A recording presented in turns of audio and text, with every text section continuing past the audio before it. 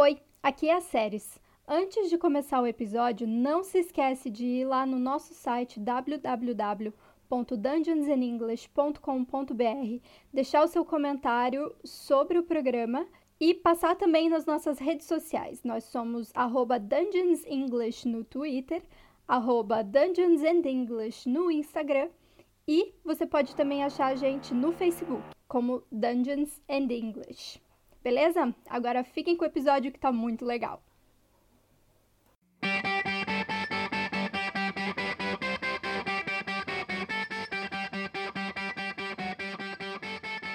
Hello, welcome to Listen.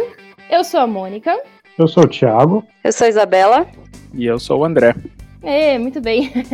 Hoje a gente não tá com as séries aqui, então perdemos uma, mas ela manda um beijo pra todo mundo.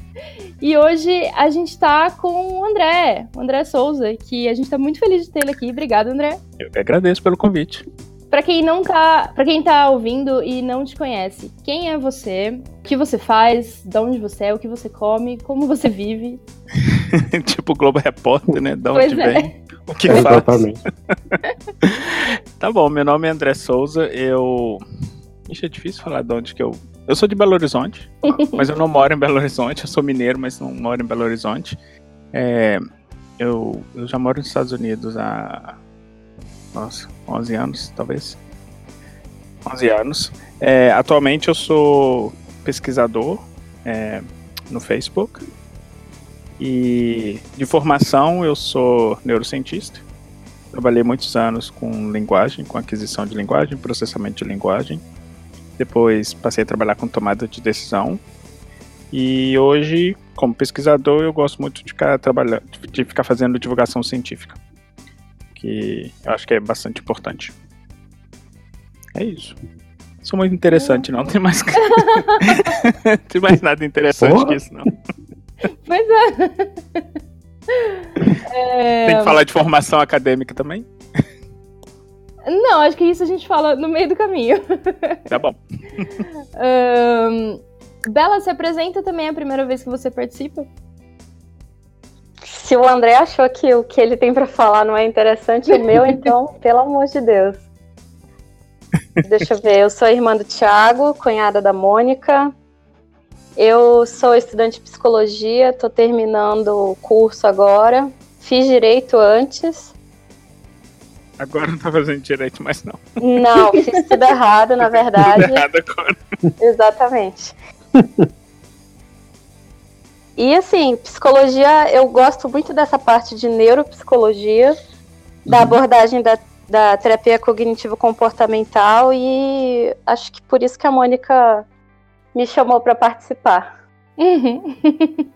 Thiago, você quer falar um pouco sobre você? Eu sou o peixe fora d'água, na Acho verdade. que ele não quis, não. Não, acho que eu faço parte do primeiro podcast, o podcast secreto que a gente fez. Não lembro se eu participei de algum outro, né? Mas eu sou meio que o Lombardi aqui da Dungeons English. Sou o cara por trás da cortina, que puxa as cordas, que ajuda, o pau pra toda a obra, né? Mas eu sou geólogo, eu não sei exatamente o que eu tô fazendo aqui. Mas eu não podia perder a oportunidade, né, de conversar com o André, então tamo aí. Então, a gente chamou o André para conversar com a gente porque, como ele falou, ele começou trabalhando com aquisição de linguagem, né? E essa sempre foi uma área que atraiu bastante tanto a mim quanto as séries. Então, vamos começar já falando direto sobre isso. André, conta pra gente como você aprendeu inglês. Bom, aprendi tarde. Muito tarde. Eu comecei a estudar inglês aos 18 anos, quase. 18 anos. 18 para 19 anos. Foi na faculdade. Eu entrei pro curso de letras. Na época eu fiz letras também. Então eu entrei no curso de letras e na época, eu entrei no curso de letras na UFMG. Na época era estruturado da seguinte forma. A gente tinha os bacharelados em várias línguas e as licenciaturas em várias línguas. E como a minha vontade, na verdade, era de vir para os Estados Unidos e morar aqui pro resto da vida, eu queria aprender inglês. Então eu escolhi o bacharelado em língua inglesa. E aí eu lembro que na primeira aula, era inglês 1 que chamava. Uhum. Eu entrei achando que era, né, aquela coisa que eles iam me ensinar a contar até 10. Uhum. E não, eles já falavam inglês, as pessoas já falavam inglês, a aula era toda em inglês, assim, 100%, as pessoas entendiam tudo, riam das piadinhas e tal, e eu não fazia a menor ideia nem do que ela estava falando. Aí eu comecei a estudar, a gente tinha, na verdade, na UFMG a gente tinha um centro de extensão de ensino de línguas, que na verdade era um lugar onde os alunos do curso de letras davam aula de inglês para alunos da Uhum. universidade e para a comunidade externa também. Então eu comecei a fazer inglês lá. Aí o que eu fazia era o seguinte, as minhas aulas de inglês na minha grade curricular era geralmente segunda e quarta, então eu fazia inglês no centro de extensão terça e quinta. Uhum. Aí eu ficava tendo inglês praticamente a semana inteira. Eu foi assim que eu aprendi, que eu comecei a aprender a parte, assim, vamos dizer assim, de gramática, de estrutura da língua. Uhum. Aprender a falar mesmo, isso foi muito depois. E eu só senti muita confiança mesmo com o inglês falado depois que eu vim para os Estados Unidos. Antes eu sabia, eu entendia muito, mas eu não sentia muita segurança para poder falar. Entendi. Quanto tempo demorou para você conseguir acompanhar as aulas, assim, para você entender o que estava acontecendo nas aulas na faculdade? Até hoje eu não consigo. Não, mentira. Eu diria que uns 2 anos. Uns 2 anos a partir do momento que você começou a fazer eu as comecei. aulas. Isso. Entendi. E o que me ajudou bastante também foi o seguinte, que eu comecei a sentir mais segurança, porque como eu estava fazendo o bacharelado em língua inglesa, eu tinha aulas que não eram relacionadas a inglês em inglês. Então, por exemplo, eu tinha aula de linguística, introdução à história da linguística, e era geralmente em inglês. Ou eu fiz também literaturas do século XIX, e todas também em inglês. Então eu comecei a sentir mais confiança quando eu via que eu conseguia acompanhar tópicos que não eram sobre inglês, mas em inglês.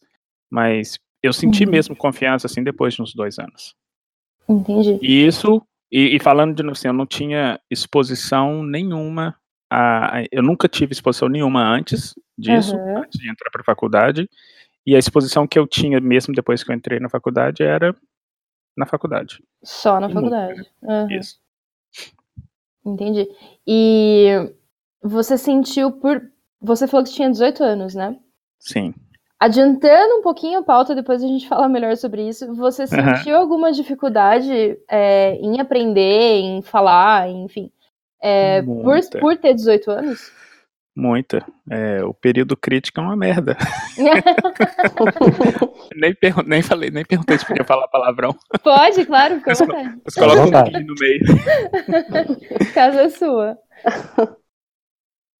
O período crítico é verdadeiro. E a dificuldade é grande, assim. O que eu costumo falar é que, assim, não é impossível aprender uma língua. Depois desse período crítico, a gente pode falar mais um pouquinho sobre ele mais pra frente. Não é impossível, mas a gente tem que ter em mente, sim, que vão ter muitas dificuldades.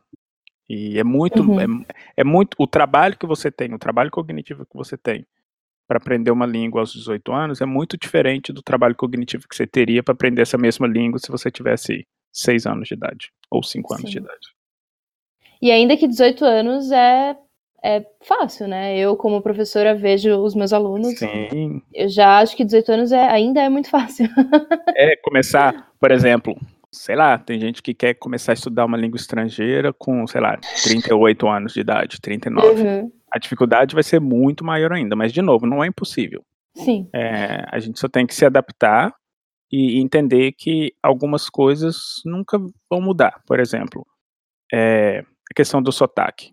Não tem como, se você começar a estudar uma língua estrangeira, sei lá, aos 30 anos, é quase impossível você perder o seu sotaque nativo quando você fala essa língua estrangeira. Na cidade, por exemplo. Só tirar uma dúvida. Acho que na verdade bem que você já respondeu, André. Mas quando você disse que você não tinha exposição, você se referia à exposição total ao inglês? Sem nada, nenhum tipo de mídia? Ou exposição acadêmica, de livro, artigo? Os dois, praticamente os dois, porque, assim, já indo um pouquinho assim pro lado pessoal, a gente não tinha TV em casa, não tinha rádio, não tinha nada. Então, assim, em casa, assim, eu não tinha muita exposição, eu não tinha exposição nenhuma a conteúdo em inglês. E a exposição que eu tinha maior mesmo era só na faculdade. E com músicas que eu escutava, mas assim, coisa ambiente, entendeu? Não tinha aquela coisa tipo, olha, eu vou sentar aqui agora, pegar meu Walkman, que eu sou velho, então na época era Walkman, e Todos vou nós escutar, tivemos um. né? Daquele grandão assim que pendurava na cintura. Um Discman, pois é. Você Exatamente. não é um velho sozinho aqui. Pois é. Mas olha só, na minha época, eu comecei eles chamavam de Walkman, porque era uma fita cassete que tocava. Aí depois foi ficando moderno, virou O Discman. Discman. Exatamente. Aí Que era um depois negócio teve a muito terceira. maior do que o Walkman. Exatamente. E depois veio a terceira fase, que era o MP3. Eu andava com o Discman na bolsa e ia, tipo, o movimento que eu tava fazendo andando ia pulando o CD. Era horrível. Ainda tinha isso, exatamente. Aí a tecnologia, né, avançou, aí tinha uns que era do tipo assim, absorvia impacto. Você podia até correr com ele que o CD não pulava. Velhice. Mas é isso. Mas aí eu não tinha exposição nem acadêmica e nem essa exposição, vamos dizer assim, indireta ao inglês. E aí, aquisição de linguagem. Como que você entrou em letras? O que te fez... O que chamou a sua atenção na aquisição de linguagem? A minha entrada na aquisição de linguagem, ela foi um pouquinho torta. Eu comecei, quando eu entrei no curso de letras, uma das professoras que eu tinha, Helena Mello, te amo, se ela estiver escutando, ela era uma das principais professoras dentro do Brasil, pesquisadoras no Brasil, de uma área que a gente chama de linguística cognitiva. E ainda na graduação, eu pedi a ela para poder assistir umas aulas que ela dava na pós-graduação sobre linguística cognitiva, para eu poder entender um pouquinho o que era essa linguística cognitiva. Então, só sendo um pouquinho nerd assim agora com questão de linguagem. Dentro do estudo de linguagem, você tem várias teorias que explicam como que a gente entende linguagem, como que a gente adquire linguagem e como que a gente processa a linguagem. Uma das teorias é o que a gente chama de linguística gerativa, que basicamente as pessoas que conhecem o Chomsky, já ouviram falar no Chomsky? Foi a linguística que ele... Exatamente, foi a linguística que ele desenvolveu. Então, assim, em termos bem gerais, de novo, se tiver algum linguista escutando, eu estou simplificando muito. Em termos bem gerais, o que o Chomsky falava é o seguinte, olha, a linguagem é uma caixinha inata no nosso cérebro. Então, assim, a gente tem uma capacidade inata de linguagem. Então, toda a teoria dele é a partir dessa ideia de que a linguagem é inata. Existe uma outra teoria que fala o seguinte, olha, na verdade não é a capacidade de linguagem que é inata, a gente tem uma capacidade cognitiva que é inata, que é do ser humano, e essa cognição possibilita a aquisição da linguagem, facilita a aquisição da linguagem. E essa teoria é o que a gente chama de linguística cognitiva, que é basicamente o seguinte, a linguagem, ela emerge de uma cognição geral que a gente tem. Então, por exemplo, a gente tem na nossa cabeça, a gente consegue categorizar coisas. Esse processo de categorização se aplica a barulhos, aí por isso que a gente categoriza palavras. Então é basicamente isso. E eu fiquei fascinado com essa área. Que eu comecei a entender a linguagem, como que a gente processa a linguagem, num ponto de vista psicológico, num ponto de vista cognitivo. E foi a partir disso que eu comecei a interessar no seguinte, olha, se a gente tem essa capacidade inata, que é cognitiva, e ela que facilita a nossa aquisição de linguagem, eu quero saber, então, como que essa aquisição acontece. E foi aí que eu comecei a me interessar por aquisição de linguagem. No começo, eu fui para aquisição de língua estrangeira. Então, assim, os primeiros projetos que eu fiz na universidade, na vida, eram de aquisição de língua estrangeira. Como que a gente, por exemplo, no Brasil, aprendia uma linguagem, uma língua estrangeira. E depois passei para aquisição de primeira língua. Que é como que brasileirinhos no Brasil aprendem português ou americaninhos nos Estados Unidos aprendem inglês e tudo mais.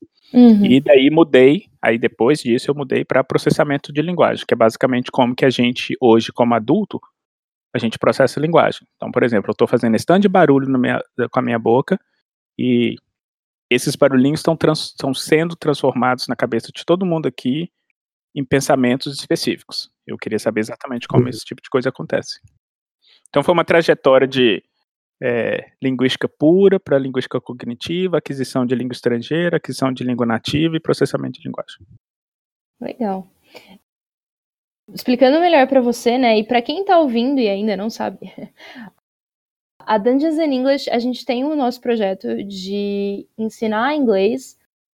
Na verdade, ensinar do zero não, mas a gente quer ajudar as pessoas a fazerem uma manutenção, né, praticarem o inglês que elas têm, através de jogos de tabuleiro e RPG.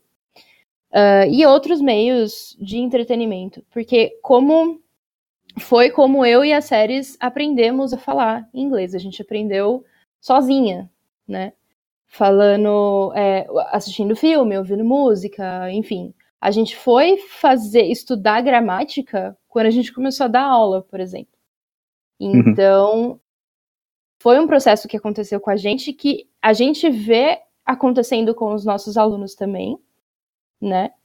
E eu vi aquilo sempre, né? Vamos usar Friends, por exemplo, na sala de aula. Só que, tipo, tem gente que não gosta de Friends, né? Tem gente que não gosta do que o professor tá passando. Então, aquilo lá não faz sentido nenhum para quem não gosta, né? Você não tá falando a língua da pessoa naquele momento. Então, eu criei uma metodologia baseada em aquisição de linguagem e em aprendizagem tangencial, que é você aprender enquanto você tá fazendo alguma coisa que você gosta e você não tá focado no aprendizado naquele momento. Eu criei uma metodologia que consegue aplicar o entretenimento, os jogos e tal, aplicar isso em sala de aula de uma maneira que faz sentido para o aluno.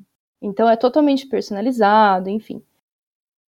Então, eu queria saber, até porque isso a gente não sabe, eu queria saber fisiologicamente no nosso cérebro como que acontece a aquisição. Como que você tá lá jogando, por exemplo, e você fica vendo aquela palavra, aquele vocabulário.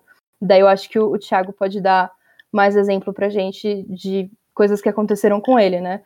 Mas tá processando aquele vocabulário numa língua que você não entende e você aprende que aquilo sei lá, X é machado, entendeu? Sem prestar atenção. Isso. E isso que você descreveu agora, esse tipo de metodologia que você descreveu agora, é basicamente como a gente aprende a nossa língua nativa. Assim, eu espero que pessoas que têm filhos não cheguem para uma criança, sei lá, de 1 ano de idade e falem assim: aqui, filhinho, papai trouxe uma gramática para você, agora você vai precisar disso para você aprender português. Não acontece dessa forma. A gente aprende literalmente assim, meio que por osmose, brincando, fazendo outras coisas, e depois, muito mais tarde, que vem a parte chata, que agora vamos sentar e estruturar isso tudo que a gente sabe nesse negócio que a gente chama de gramática. E isso que você descreveu é basicamente isso. Agora, no cérebro, a forma como isso funciona é o seguinte: primeiro que, assim, o nosso cérebro, ele é muito plástico.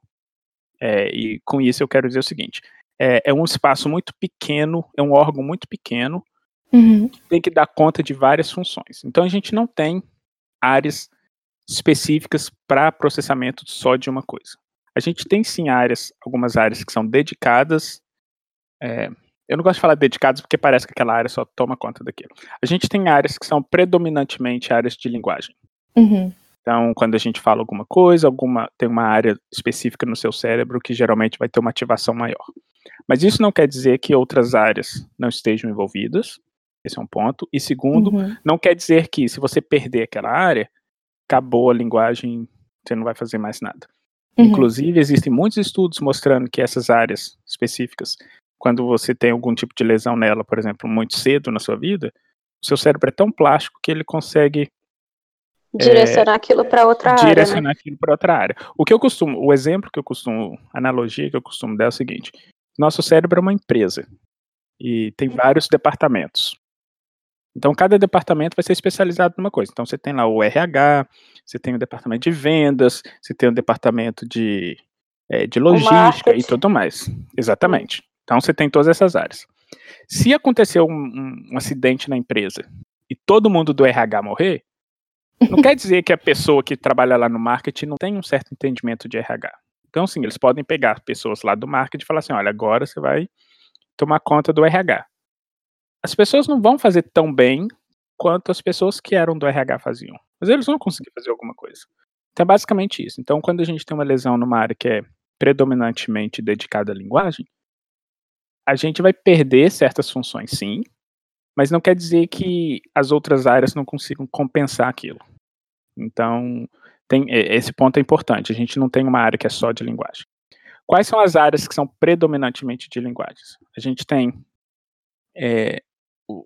o cérebro a gente divide, para poder entender ele, a gente divide ele em partes. Então, a parte assim da sua testa, até no meio da sua cabeça a gente chama de lobo frontal. A parte de cima da sua cabeça a gente chama de parietal. A parte do lado, um pouquinho acima da sua orelha, a gente chama de lobo temporal. E a parte de trás, que fica onde fica a nuca, a gente chama de lobo occipital. Cada uma dessas áreas tem umas funções que são primárias. Então, por exemplo, o lobo occipital, que é esse que está bem atrás da sua nuca, ele geralmente é responsável por processamento visual. Então, toda vez que você está vendo alguma coisa, você vê uma ativação muito grande lá. E é por isso também que, por exemplo, quando você cai e bate a cabeça, se você bater a cabeça atrás da cabeça, geralmente a vista você vê fica... Exatamente. Você vê um clarão e sua vista escurece. É basicamente essa área falando assim, opa, aconteceu alguma coisa aqui, eu não sei o que está acontecendo.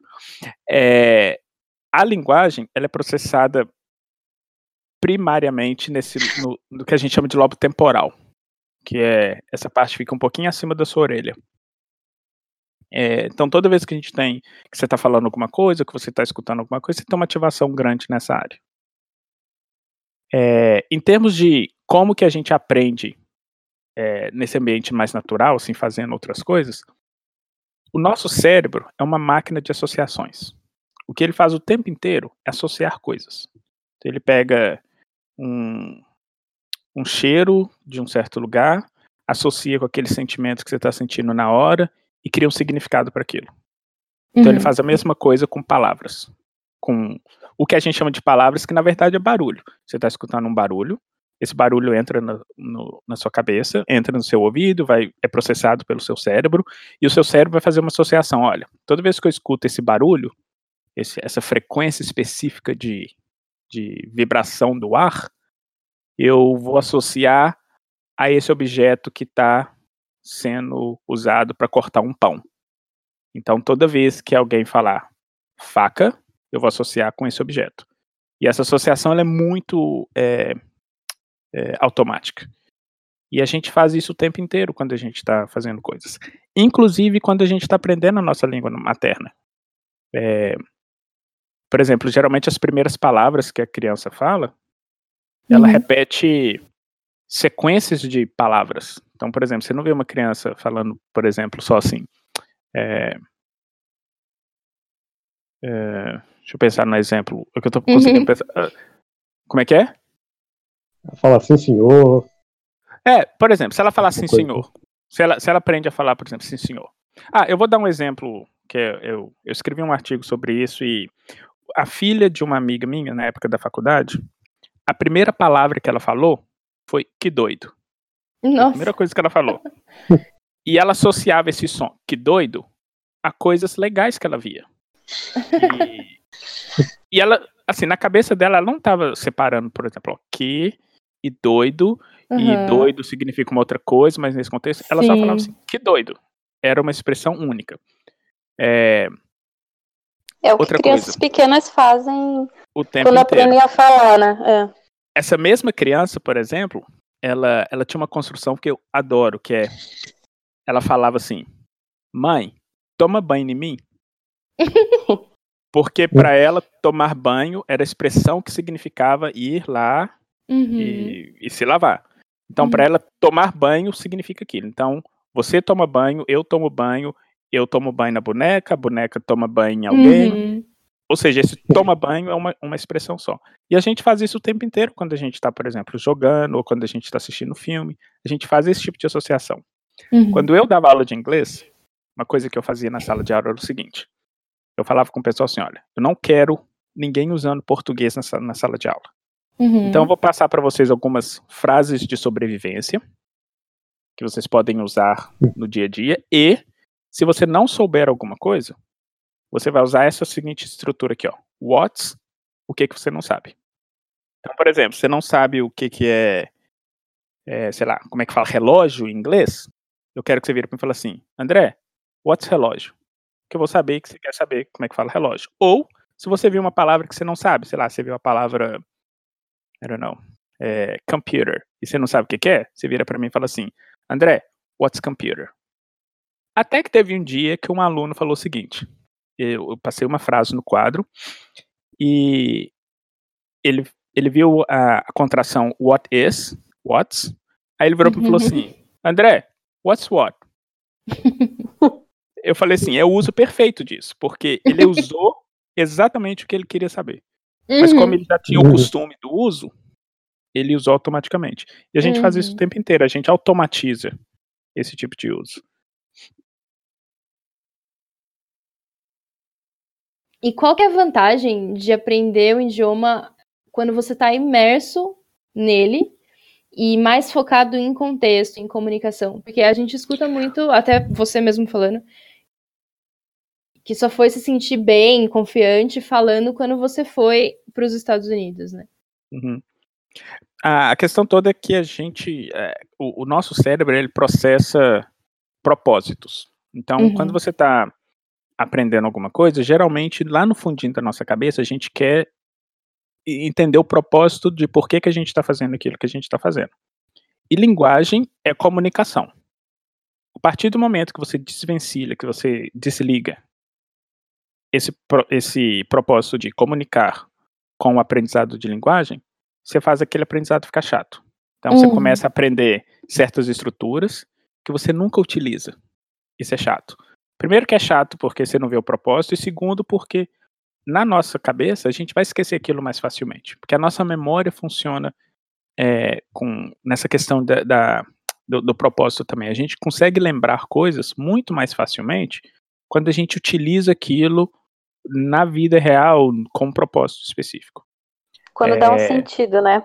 Quando dá o sentido. Então, por exemplo, se você está aprendendo o tempo inteiro como que pede certas coisas em inglês, mas você nunca utiliza aquilo, primeiro que você vai esquecer, e segundo que esse aprendizado vai ficar chato, porque você não está vendo o propósito. Então a vantagem de aprender dentro de um contexto é basicamente de que você consegue contextualizar. Primeiro você consegue contextualizar o seu aprendizado, e segundo você consegue colocar um propósito naquilo. E eu costumo falar com pessoas que também estão aprendendo uma língua estrangeira, que geralmente no começo ficam muito nervosas com, eu não consigo falar direito. Eu falo assim, você não tem que falar direito, você tem que se comunicar. A linguagem é comunicação. Então uma coisa que eu falava com os meus alunos, se você quiser ir ao banheiro, não fica aí morrendo de aperto, quase mijando na calça, querendo falar assim, professor, quero ir ao banheiro. Vira pra mim e fala assim, André, banheiro. Eu vou entender que você quer ir ao banheiro, aí eu vou te falar pra você ir ao banheiro. Porque a linguagem é isso. Então no começo você vai falar só banheiro, depois você vai ter um conhecimento linguístico um pouquinho maior para você conseguir falar assim, ir ao banheiro, até que vai chegar um momento que você vai conseguir falar assim, olha, posso ir ao banheiro? Mas isso é com o tempo, porque eu acho que o que atrapalha muito hoje em dia o aprendizado de língua estrangeira são duas coisas. O primeiro é que a gente quer aprender rápido, né? A gente quer ficar fluente em uma semana. E dois, a gente tem essa preocupação de falar muito perfeitamente, sendo que a gente esquece que o objetivo de linguagem é a comunicação. E eu tinha esse problema, eu tinha vergonha de falar certas coisas, porque eu tinha sotaque, e ficava com medo de falar errado. Até que eu só consegui mesmo, ficar bem à vontade com a língua a partir do momento que eu comecei a pensar da seguinte forma. Olha, eu preciso me comunicar. Se eu falei alguma coisa e a outra pessoa conseguiu me entender, perfeito. Eu consegui transpor essa barreira. Aí depois eu tento agora aperfeiçoar essa forma de comunicação. Mas você tem que se acostumar com a questão da comunicação primeiro, para depois tentar aperfeiçoar a forma como você faz essa comunicação. Muito bem, é exatamente isso que eu falo para os meus alunos. Espero que eles estejam ouvindo. E, ó, a professora tá certa. Tem um outro aspecto também, que eu acho que uma vez eu já vi você explicando sobre isso, né? Que você bem comentou que o nosso cérebro ele é bom em fazer associações. Então, quando você está aprendendo num ambiente que você está se divertindo ao mesmo tempo, aquela memória ou aprendizado ele fixa melhor, né? Uma coisa assim, tipo, se você tinha um cheiro bom, o momento que você está feliz, ele consegue fixar mais no cérebro, uma coisa assim. Exatamente. Geralmente as emoções que a gente sente quando a gente está aprendendo alguma coisa, quando tem algum tipo de informação entrando no nosso sistema cognitivo, ela vai ser associada àquela emoção e a gente tem uma probabilidade um pouquinho maior de reaver aquele conhecimento, porque ele tem um componente emocional fortemente ligado a ele.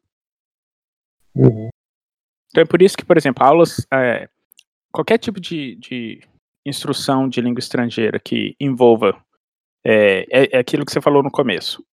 Tem que ser alguma coisa que você goste. Então, por exemplo, se a pessoa não gosta de Friends, adianta você ficar trazendo isso, porque a pessoa vai ter exposição, mas não vai ter aquele componente do tipo... Não é significativo para ela. Exatamente, não é significativo. Eu gosto disso, eu vou ela não vai fixar mais.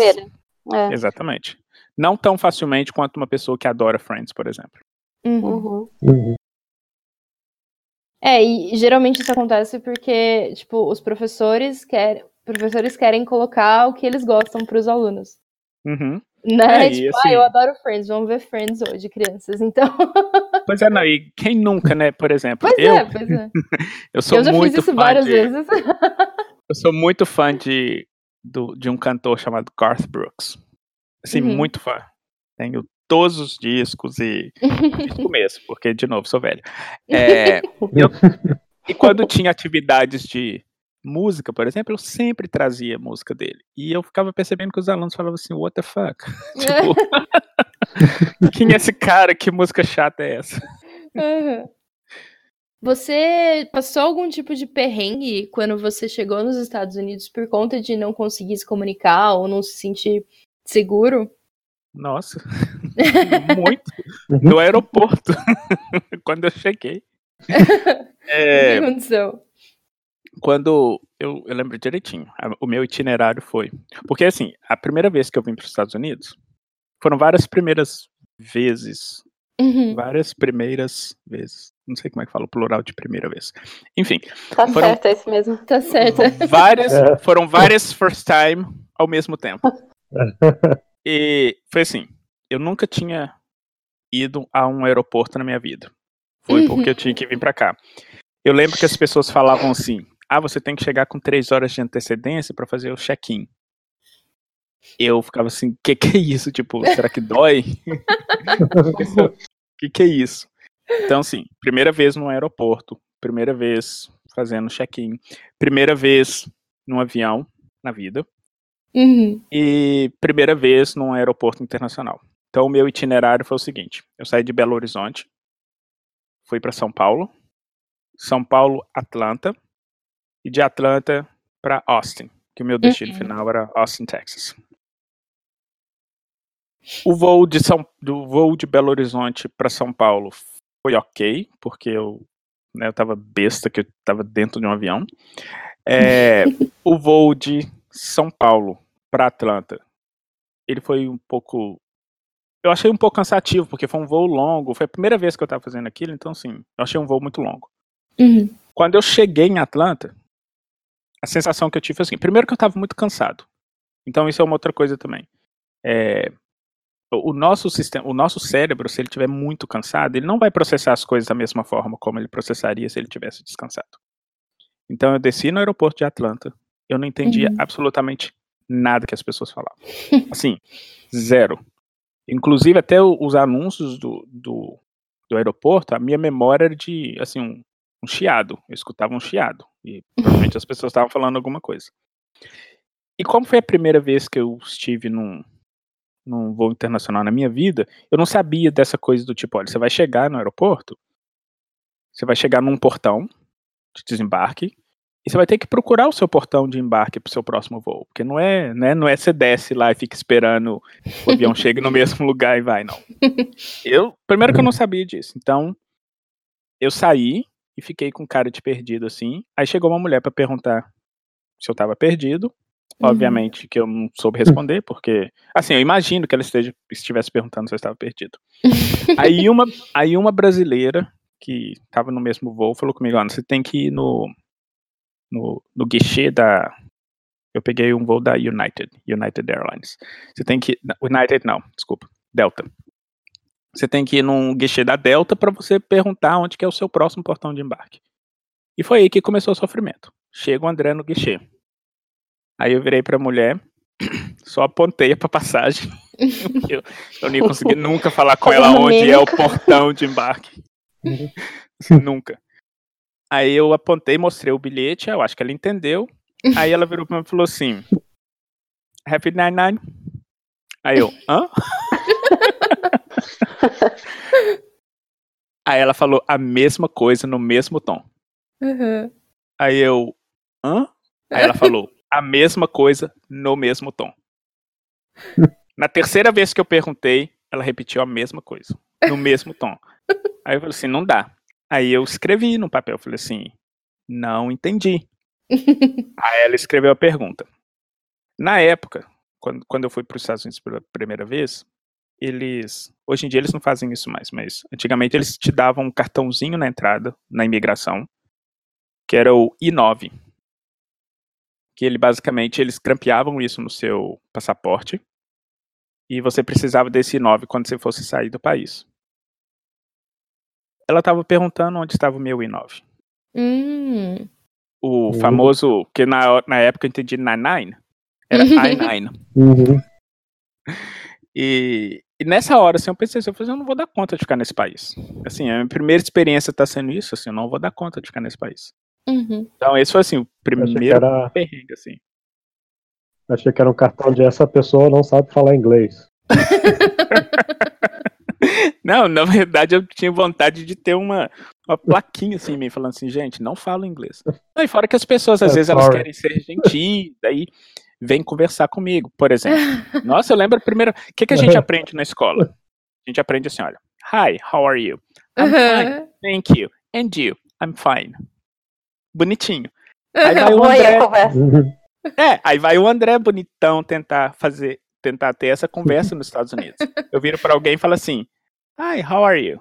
A pessoa vira e desmonta aquele 5 quilos de coisas na minha frente que eu não faço a menor ideia do que ela falou.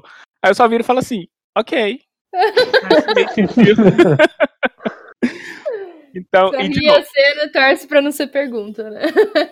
Não, quantas vezes, às vezes as pessoas me perguntavam alguma coisa que era uma resposta de conteúdo e eu respondia yes.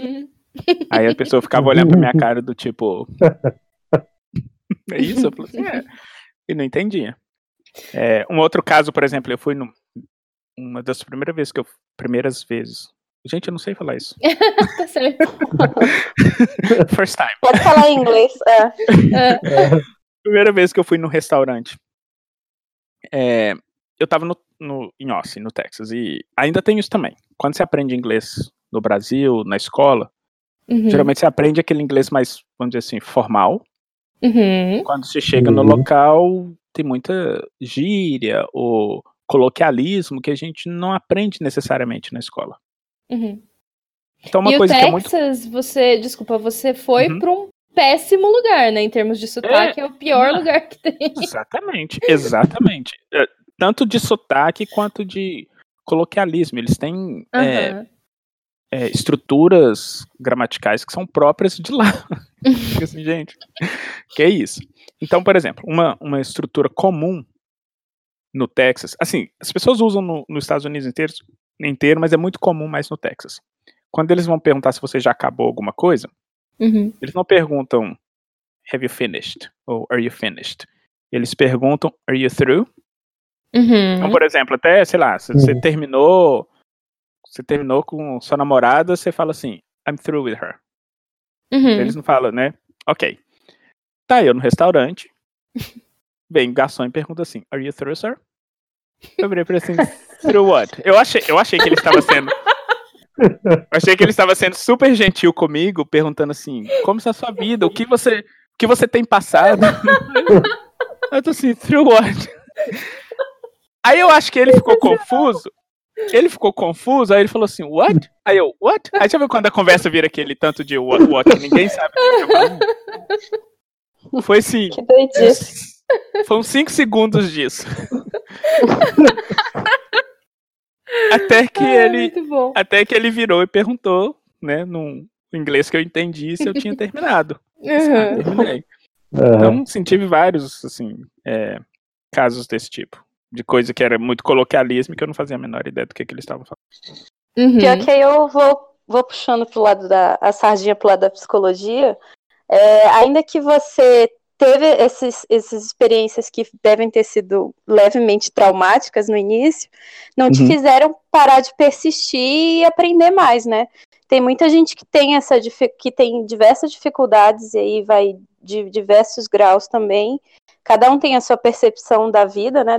Do que as coisas, de como as coisas acontecem, e acabam criando um bloqueio muito pior, né? Então, às vezes, Claro. Ter uma forma de aprender uma língua que... Eu lembro que na 7ª série, que eu tive um professor de espanhol que ele era tão estúpido com os alunos, e era um bando de criança, brincando na sala. Até hoje eu detesto espanhol, eu não tenho vontade de aprender, e eu não sei falar. Provavelmente, se eu for para algum país que fale espanhol, eu vou ficar na mesma situação também, sem entender nada. Porque bloqueei e não tenho mais vontade nenhuma de aprender um negócio desse. E por isso que eu acho que programas desse tipo, ou qualquer tipo de coisa que explique o processo é importante, porque é o seguinte, a partir do momento que você conhece o processo, que você sabe, olha, é muito natural esse tipo de coisa acontecer, é muito normal, mas isso não vai durar pro resto da vida, isso te dá um pouquinho de coragem para persistir, né? Mais, de segurança, exatamente, para persistir mais. Porque se você acha que é aquilo, eu conheço muita gente que fala assim, não, eu não vou dar conta de aprender porque eu não tô entendendo nada agora. Assim, mas é assim mesmo, no começo você não vai entender muita coisa, não. Eu ia pra happy hours com os amigos, eu entendia, sei lá, 20% do que as pessoas falavam. Que aí juntava barulho, juntava as pessoas rindo. Bebida. Exatamente, eu não entendia quase nada. Então, outra coisa, por exemplo, que engraçado, é muito comum com criança, existem pesquisas mostrando isso, e eu comecei a perceber que eu precisava muito disso também, que é o seguinte, quando você está aprendendo uma língua estrangeira, você precisa muito ver a articulação da pessoa, ver o movimento da boca da pessoa. Por isso que é muito difícil, quando você está aprendendo uma língua estrangeira, é muito difícil, por exemplo, você conversar no telefone com alguém, quando você ainda não é muito proficiente, porque você precisa dessa pista visual. E é interessante que crianças fazem isso. Eu fiz um estudo quando eu estava no Canadá, mostrando que crianças bilíngues, quando elas estão escutando uma língua que não é a língua principal delas, aí eu utilizei uma técnica que a gente chama de rastreamento ocular, que a gente consegue ver exatamente para onde a criança está olhando. E uma coisa que eu consegui ver foi que elas focavam muito na boca de quem estava falando, porque elas estavam tentando compreender. E quando elas já entendiam a língua, geralmente elas olhavam nos olhos, porque aí é a questão do direcionamento de atenção, elas querem saber para onde que a pessoa está olhando, a que ela está se referindo. Então, no começo, eu utilizava muito dessas pistas visuais, mas, por exemplo, num happy hour, o bar mais escuro, as pessoas bebendo e rindo, era muito difícil eu prestar atenção nessas pistas. Então, a minha compreensão caía muito mais. Sem contar que eu tinha um amigo que eu falava assim, cara, é muito difícil conversar com você. Ele não articulava, a boca dele ficava parada enquanto ele falava as coisas. Eu falo assim, não tem jeito. Você não me ajuda? A pessoa não tem expressão? Exatamente, ele não tinha expressão nenhuma. Hoje eu já não utilizo tanto essas pistas, mas no começo assim eu utilizava muito. E é importante a gente utilizar isso. É interessante você falou disso. Eu tenho uma aluna que eu dou aula online, né? Então, Não é Skype, mas enfim, é como se fosse Skype. Uhum. Ela é surda de um ouvido.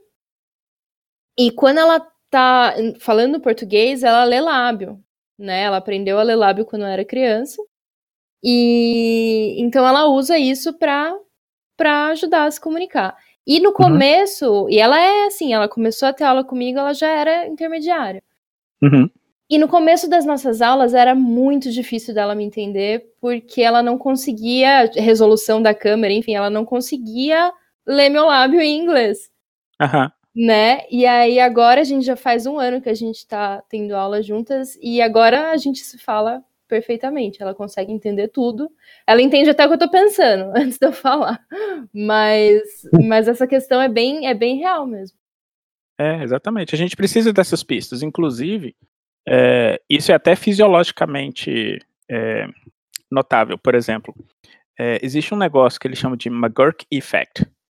Inclusive, quem estiver ouvindo, se quiser ir lá no YouTube, coloca assim McGurk Effect. Que é basicamente o seguinte: é um cara falando uma sequência de sons. Se você fecha o olho, você escuta uma certa sequência. Assim que você abre o olho e vê o que ele está fazendo, você escuta uma sequência completamente diferente. Exatamente. Nossa. Mas o som é basicamente a mesma coisa que ele tá falando. Mas é só para mostrar que a gente utiliza no processamento da linguagem também input visual. E é interessante também, isso é uma outra coisa que é bastante interessante. Alguns sons, quando a gente fala ao telefone, a frequência do som, ela é a mesma. O que faz com que o som seja diferente ou não é somente a articulação. Então, por exemplo, quando alguém vira para você e fala assim, quando você está soletrando um nome, aí que você vira e fala assim, P, aí a pessoa fala assim, B de bola ou P de pato? É porque a frequência do P é a mesma. Então, quando ela chega no ouvido da pessoa, se a pessoa não está vendo a articulação, ela vai entender um som só. Então, por isso que é importante a gente fazer essa distinção. Outra coisa que é interessante também com a diferença de... Inclusive, eu estou entrando nessa parte de pronúncia, nem sei se é para falar disso. Pode falar. Uma diferença marcante entre a forma como a gente pronuncia algumas coisas em inglês e português também tem um pouquinho a ver com articulação. Tem uma coisa que a gente chama de som aspirado, que é o seguinte. Inclusive, eu costumo falar que a palavra que brasileiros geralmente pronunciam mais errado é uma das palavras mais conhecidas em português, que é a palavra pare em inglês. Porque a palavra pare em inglês, ela tem praticamente 3 sons que a gente não tem em português. Que é o primeiro, o som do S que a gente tem, que a palavra tem no começo. A gente geralmente coloca uma vogal antes, não tem essa vogal. O T a gente pronuncia direitinho. O O, na verdade, é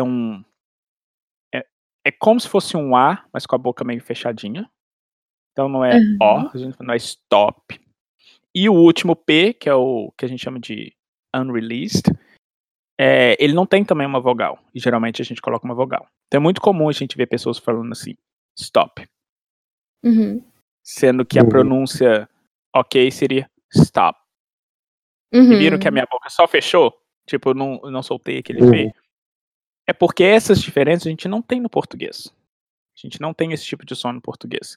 Aí quando a gente transfere isso para o inglês, é aí que vem o sotaque. É aí que a gente o sotaque nada mais é do que esse costume que a gente tem de certos sons em português, a gente transfere esse costume para o inglês. Outra coisa que é muito comum, inclusive eu fiz um estudo mostrando que como o processamento cognitivo é muito diferente. Quando uma palavra em inglês começa com P, geralmente é um P aspirado. Ele tem como se tivesse um sopro nele. Então, por exemplo, se você for falar a palavra torta em inglês, geralmente as pessoas falam pai. Não é pai, é pai. Você tem esse p. Aí o que eu fiz? O estudo que eu fiz foi o seguinte. Eu peguei a palavra pai e dei para um tanto de brasileiro pronunciar. E depois dei para um tanto de americano pronunciar. Depois eu peguei a palavra tchau, bye, e dei para um tanto de brasileiro, e dei para um tanto de americano. Quando eu pedia os americanos para escutarem as pronúncias de outros americanos ou dos brasileiros, a diferença era gritante. Quando o brasileiro estava falando torta, o americano entendia tchau. Justamente porque... Exatamente. Justamente porque na cabeça do americano, essa aspiração, esse sopro que a gente tem na palavra pai, ele é importante. Quando a gente não faz, eles automaticamente colocam na categoria do B. E isso é uma coisa que, como a gente não tem no português, a gente simplesmente não leva isso em consideração quando a gente vai processar isso. Eu passei por uma situação parecida dessa. Há uns 5 anos atrás eu fiz intercâmbio, eu fui para os Estados Unidos também. Eu fui pro interior do Missouri, que é o estado que fica bem no meio, assim, né? E eu lembro que eu teve um cara que dividiu o apartamento comigo, ele era americano. E na primeira semana que ele tava lá, eu pensei, você conviver com o cara aqui e tal, não sei o que, né? Tentar ser gente boa e tal. E eu tinha comprado os hambúrgueres. Já que a imersão, vamos emergir, né? Pois é, né? Vamos conversar com o cara aqui. Aí eu comecei a fritar, eu falei, você quer o... Eu falei, eu tô fazendo um hambúrguer, você quer? Só que ele não entendeu o que eu falei. E até hoje eu não consigo pronunciar a palavra hambúrguer, sabe? Dá todo um nó na língua. E pra mim eu tava pronunciando certo, tava falando hambúrguer. O cara não entendia, de jeito nenhum. Aí eu tive que pegar a caixa, mostrar assim, hambúrguer. Aí ele, beleza. Ele falou, eu quero sim, pode fazer? Eu não, faço, beleza. Aí eu fiz lá, todo bonitinho, achando que ele ia ficar lá, a gente ia conversar. Ele pegou o hambúrguer, foi pro quarto e se trocou. Você tinha que ter batido na porta e falou assim, olha, isso aqui é um exchange. Se for pra conversar, devolve o hambúrguer. Depois eu passei aperto. Pode falar. Não, eu ia só lembrando uma outra história também, e também eu queria aproveitar e fazer uma pergunta sobre o assunto. Tinha uma pizzaria perto de casa aqui, você comentou esse negócio do telefone sair a mesma frequência, às vezes o mesmo som. Ela tá rindo já porque ela sabe. Toda vez que a gente ligava pra pizzaria, a pessoa sempre pergunta, qual que é o telefone de cadastro? Aí eu falava 3359-3555. Esses 2 últimos 5, a pessoa nunca entendia. Era tipo 3575? Não, 3555. 3585? Não, E assim, não entrava na minha cabeça, eu tô falando exatamente o mesmo som. 3555. Morria. O som eu não entendia. Aí tem uma vez que eu comecei a me estressar com a mulher, aí ela começou a dar um ataque de riso, a Mônica. Aí eu comecei a rir, aí a mulher achou que eu tava rindo da cara dela. Aí a gente quase perdeu a pizza desse dia aí. E quem parte eu não comeria essa pizza. Pois Deve ter vindo cuspida, meu Deus. Aí, aí a minha dúvida é essa, se o nosso cérebro, se ele tem uma folga do volante aí, porque assim... porque várias vezes, por exemplo, eu já passei pela situação de eu ouvir a voz de uma pessoa, eu tenho certeza que é a pessoa que tá atrás de mim, aí quando eu olho, não é, sabe? É outra pessoa, tipo. Eu queria saber se o nosso cérebro, se ele tem esse mecanismo, assim, de... Tipo, eu tô ouvindo essa frequência, eu não conheço, mas ela é muito parecida com essa, então deve ser a pessoa tal que tá ali. Assim, isso que você falou que você ouviu... Rapidinho, isso que você falou que você ouviu a voz da pessoa, a pessoa falou alguma coisa, né? Não, tinha alguém ali mesmo. Tem uma pessoa... Tinha alguém mesmo, né? Porque se não tiver, o problema é outro. Digo assim, tá andando no corredor da faculdade, aí de repente eu ouvi a voz da minha mãe. Eu falo, o que minha mãe tá fazendo na faculdade? Aí eu olhava e não era uma outra professora, alguém assim que tinha uma voz parecida. Mas desculpa, eu interrompi alguém, pode falar primeiro. Não, eu ia comentar que o nosso cérebro, eu não sei, algumas pessoas, tem gente que parece que realmente o negócio larga o volante, mas normalmente é o que busca padrões, né? A forma como o nosso cérebro funciona em termos de categorização é o seguinte: a gente pega exemplos de coisas que a gente escuta, ou que a gente vê, ou que a gente faz o tempo inteiro. E isso que a Isabela falou, a gente procura ver padrões.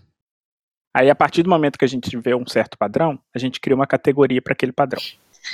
Então, tudo que é remotamente semelhante àquilo, a gente coloca naquela categoria. E a gente faz isso porque é vantajoso evolutivamente. Porque imagina assim, toda vez que você visse um bicho que parece uma onça, que você tivesse que processar tudo, se é uma onça ou não, até você conseguir fazer todo esse processamento, você já não vai estar lá mais para contar a história. Então a gente tem essa categoria de coisas que parecem com esse bicho aqui, a gente vai chamar de onça, e é bom tudo correr. Exatamente. Tudo que parece com onça é bom a gente reagir de forma X. E a gente faz isso com linguagem também. Então, por exemplo, uma coisa que eu acho isso fascinante e a gente não percebe a semelhança. Todo mundo que está estudando inglês já deve ter ouvido falar que a palavra 20 em inglês, você pode falar 20 ou você pode falar 20. Aí as pessoas geralmente, eu já escutei muito aluno falando assim, por isso que inglês é difícil. A pessoa não decide como é que pronuncia, pode falar 20 ou pode falar 20, nunca vou saber. Olha que interessante. Isso acontece muito em Minas, por exemplo, mas em outras partes do Brasil também. Você vira, sei lá, você liga pra sua mãe e fala assim, mãe, o que você tá fazendo? Ela vira e fala assim, tô vendo jornal. Você viu o que eu acabei de falar? Vendo. Eu não falei vendo. O mesmo processo linguístico que acontece com 20, acontece nesse vendo. O mesmo processo linguístico. Só que a gente não percebe, porque a gente está acostumado a fazer ele. A gente não só está acostumado a fazer, como quando a gente faz, a gente pega esse som, que é muito diferente de vendo, mas joga na categoria de vendo. E a gente faz isso tão automático que aí a gente processa como se fosse vendo. Outra coisa que a gente faz, que é muito comum a gente fazer também, se você for pro norte do Brasil, norte ou nordeste, na verdade não no norte, eu acho que mais no nordeste, as pessoas falam, por exemplo, a minha tia veio aqui em casa. Mas se você for lá pra Minas, as pessoas vão falar assim, a minha tia veio aqui em casa. Você vê que os sons são completamente diferentes. Alguém falou tia, o outro falou tia. Então é ti, ti. O nosso cérebro pega esses dois sons e joga na mesma caixinha. Então a gente faz isso com sons e a gente faz isso com padrões também. Então, se você escuta uma frequência de voz que é muito parecida com uma frequência de voz que você já colocou numa caixinha, seu cérebro automaticamente vai processar aquilo como se fosse aquela voz que você conhece. Então é por isso que é muito comum sim a gente escutar uma pessoa falando, tipo assim, nossa, achei que é minha mãe. Não é minha mãe, é uma outra pessoa. Aí de novo, assim, você tem que escutar alguma voz para colocar na caixinha. Se não tiver voz nenhuma e você estiver colocando voz na caixinha, é um outro problema. É outra história. Exatamente.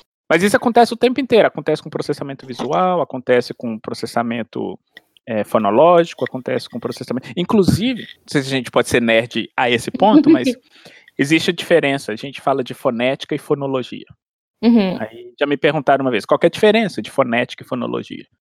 A fonética é o som como ele é o estudo do som como ele está sendo produzido.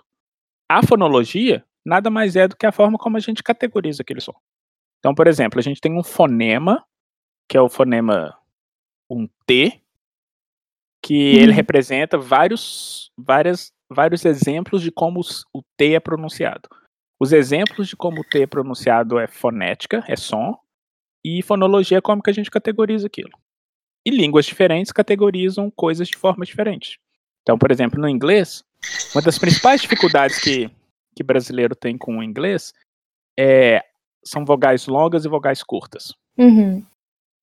E por que a gente tem essa dificuldade? A gente não tem uma categoria distinta para esse tipo de coisa. Então, se eu falar assim, mãe, ou mãe, a gente vai jogar isso tudo na mesma categoria. Se eu falar pillow e pillow, eu vou jogar tudo na mesma categoria no português. No inglês, não. No inglês você tem essa distinção. Então, por isso que pra gente é difícil, às vezes, sei lá, pronunciar uma vogal curta e uma vogal longa no inglês, porque a gente não tem esse tipo de diferença no português. E no começo é difícil até de entender essa distinção. A gente entende muito mais pelo contexto. Eu, na verdade, até hoje, tipo, homem no singular e homem no plural, Eu ia muito pedir pelo pra você contexto. falar. Eu ia pedir pra você. Eu ouvi qual Nerdcast que foi que você explicou a pronúncia dos dois, né? Isso. E isso realmente são duas palavras que eu tenho bastante dificuldade em pronunciar direito, confesso.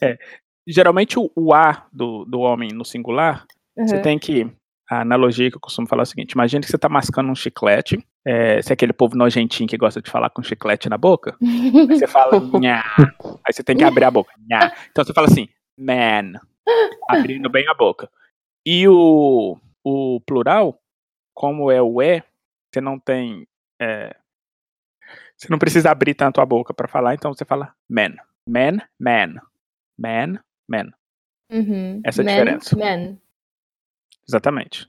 Ah, olha só. Consegui. Mas é muito sutil. E é interessante que é o Uhum. seguinte: quando a gente está pronunciando separadamente, tipo, highlighting. Como é que fala highlighting? Enfatizando a diferença, é fácil.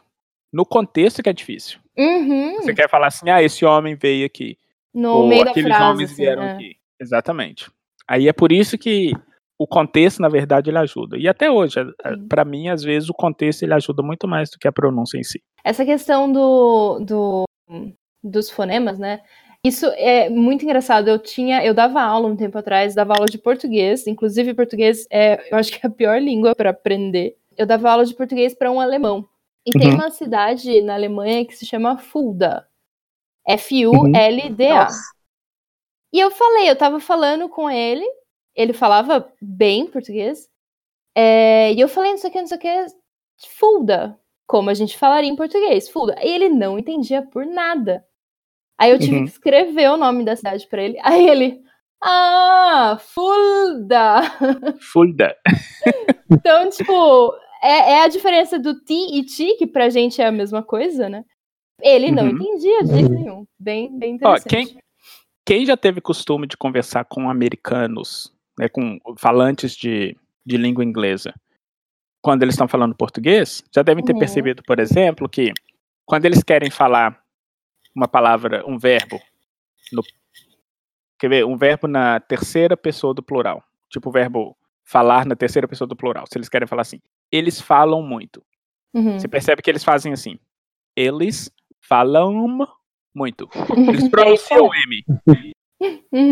E que a gente não pronuncia, o M tá lá só pra fazer o som ficar nasalizado, mas eles pronunciam, só eles falam muito. Falam. Não precisa assim. Então, assim, o reverso também é verdade. A mesma dificuldade que a gente tem com certos sons no inglês, eles têm com alguns sons do português que não são sons, que não fazem parte do sistema fonológico do inglês. Então, para o português, é difícil para eles. Principalmente a questão dos sons nasais. A nasalização é bem difícil para eles. Então, o clássico pede eles para falar pão e pau. Eles gostam muito de comer pau doce.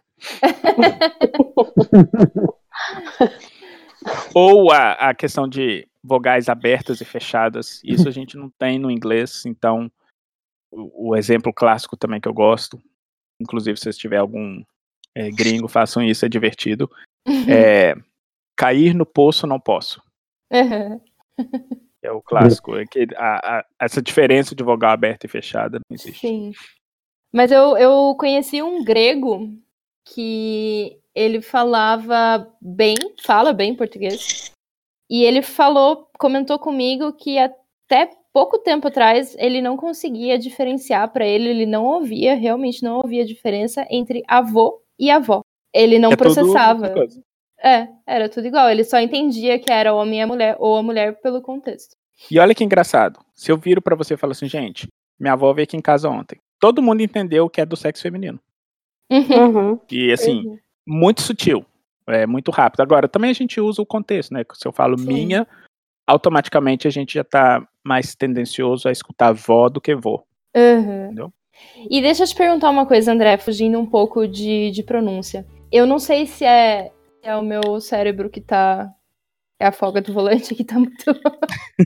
tá muito acentuada.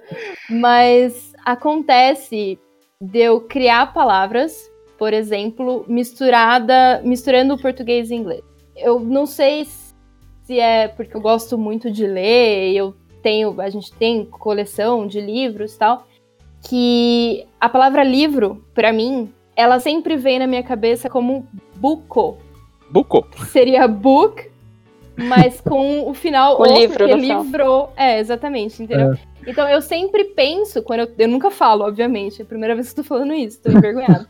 Mas eu sempre penso buco. E aí eu tenho que parar e pensar, não, é livro. Tá, é livro. Entendeu? É igual japonês que faz isso, né? Geralmente eles colocam a vogal U no final de qualquer consoante que termina a palavra, né? Um buku. Isso seria uma coisa que um japonês falaria. Eu nunca vi nada assim de... Assim, no cérebro, com certeza você tem associação da palavra book com a palavra livro. E essa associação, ela existe na sua cabeça porque você é bilíngue. Pode ser que tenha algum resquício, por exemplo, de... Essa associação, que geralmente ela é só conceitual, pode ser que ela se esparrame um pouco pro lado mais fonético, fonológico. Então, toda vez que você pensa foneticamente na palavra book, você ativa foneticamente a palavra livro. Então, pode ser por isso que você tem essa associação mesmo que implícita, assim. Agora, essa questão de misturar inglês e português, isso é muito interessante. É muito pouco... A gente faz muito, quem é bilíngue e principalmente quem utiliza as duas línguas numa frequência alta, o que acontece muito é o que a gente chama de code switching, que é você começar a falar uma coisa de uma língua e de repente você mudar para uma outra língua sem meio que perceber que você está fazendo isso. Eu faço isso muito na escrita. Às vezes eu estou escrevendo em português, assim, respondendo um e-mail. Eu vou responder em português, aí eu falo uma palavra em inglês e continuo o resto da frase em inglês. Aí depois que eu vejo, eu misturei as duas coisas. O que é muito pouco comum de acontecer, e que às vezes eu vejo gente falando assim, isso acontece comigo, é de falar palavras isoladas no meio de uma sentença muito complexa numa língua. Isso é menos comum. O que acontece, assim, você pode esquecer uma palavra. Isso acontece muito comigo, na verdade. Sim. Porque às vezes eu tô falando em português, eu sei como falar aqui no inglês, e a palavra simplesmente não vem em português. E eu sei como falar em português. Algumas coisas, vai parecer babaquice, mas não é questão de costume. Algumas coisas eu realmente não sei falar em português. O dia Acostuma, né? Cai no desuso. O teu dia a dia é falar inglês todo dia, então... Exato. E, assim, tem a questão do desuso e tem a questão... Eu não leio muito em português. Então, assim, eu tenho uma defasagem de vocabulário rebuscado em inglês. Então, tem coisa que eu realmente não sei como falar em português. O exemplo clássico que eu gosto de dar é o seguinte. Take for granted. Eu não sei falar essa porcaria em português. Eu entendo o contexto em inglês, eu sei como usar isso em inglês. Eu entendo perfeitamente quando usar, como usar, onde usar. Eu não sei falar essa porcaria em português. E isso é uma coisa que, por exemplo, quando eu tô falando com alguém que eu quero falar isso, aí sai em inglês. Ou então sai aquela coisa ridícula que é quando a gente tenta... Já fizeram isso? Tentar traduzir literalmente o que você falaria em inglês? Que aí em português fica aquela coisa completamente horrível. Negócio sem sentido, Isso acontece também no inglês. Eu tenho um amigo que ele fala português super bem. Só que teve uma vez que ele queria falar... Ele tava com um grampeador. O grampeador tava sem grampo. E ele queria colocar grampeador no grampo. Não, grampo no grampeador. Aí ele virou e falou assim... onde que tem grampo pra eu abastecer o grampeador? Eu achei engraçado, assim. Eu entendi, obviamente, mas eu pensei assim, gente, ninguém fala abastecer o grampeador. Mas faz sentido. Sim, até tem expressões, né? Por exemplo, take for granted. Eu até falei sobre isso no meu Instagram, acho que ano passado. Só que eu lembro que eu tive que pesquisar como que eu falaria isso em português. Porque agora não me vem nada, né? Então eu acho que é uma expressão que a gente não... Assim, não tem contexto pra gente usar isso em português. A gente falaria de um jeito totalmente diferente. Então... E, por exemplo, agora, uns minutos atrás, eu queria falar highlight em português. Eu sabia a palavra em português, mas ela não estava vindo automaticamente. Sim. Mas estava vindo a palavra highlight. Aí a gente tem que fazer. Inclusive, olha que interessante. Existem pesquisas mostrando que pessoas bilíngues, elas têm uma vantagem cognitiva. Principalmente no que eles chamam de funções executivas. Vocês conhecem um teste que chama Stroop Test? Acho que sim. Eu ia falar. Não sei. Não? Deixa eu explicar. Uhum. Quem não conhece. Esse teste é o seguinte: a gente mostra para a pessoa uma palavra, um nome de uma cor. Com a escrita, a sim. cor diferente, né? Com a cor diferente. É Então, esse? exatamente. Então, exatamente. Então a gente vai mostrar a palavra vermelho escrita em azul. Aí a gente vai pedir a pessoa para falar a cor, não a palavra. Nossa, impossível. O Aí cérebro o que é acontece? muito mais rápido do que... Exatamente. E é engraçado porque assim, a nossa tendência é ler primeiro. Então a nossa tendência é virar e falar vermelho. Então o que a gente tem que fazer é o seguinte: a gente tem que inibir esse impulso para poder falar azul. Então esse tipo de controle é difícil. Então tem uns estudos mostrando que se você pega bilíngues, eles se dão muito melhor nesse tipo de teste do que pessoas que falam uma língua só. E a ideia por trás disso é a seguinte: quando uma pessoa é bilíngue, ela tem que estar fazendo esse movimento o tempo inteiro. Você tem que saber quando que você tem que inibir a sua língua estrangeira para falar a sua língua nativa e quando você tem que inibir a nativa para falar a sua língua estrangeira.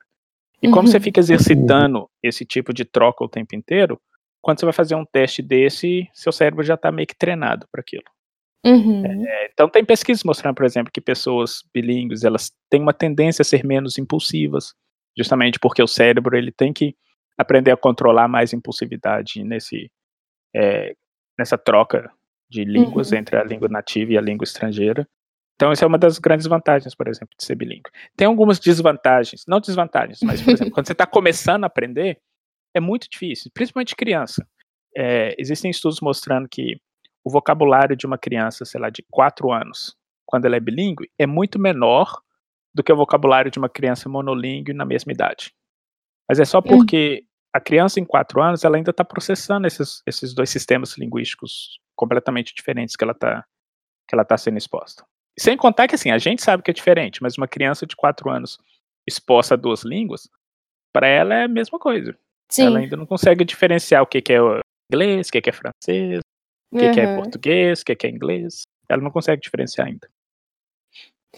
E existem pessoas, geralmente pessoas que estão aprendendo ainda a falar inglês ou qualquer outra língua, no nosso caso inglês, e a gente vê muito isso em gente que aprendeu, fez um curso inteiro, por exemplo, o curso do básico ao avançado em uma escola, que fala, conhece toda a estrutura da língua, sabe toda a regra, tem um vocabulário bom, só que você analisa a fala da pessoa, ela tá falando português.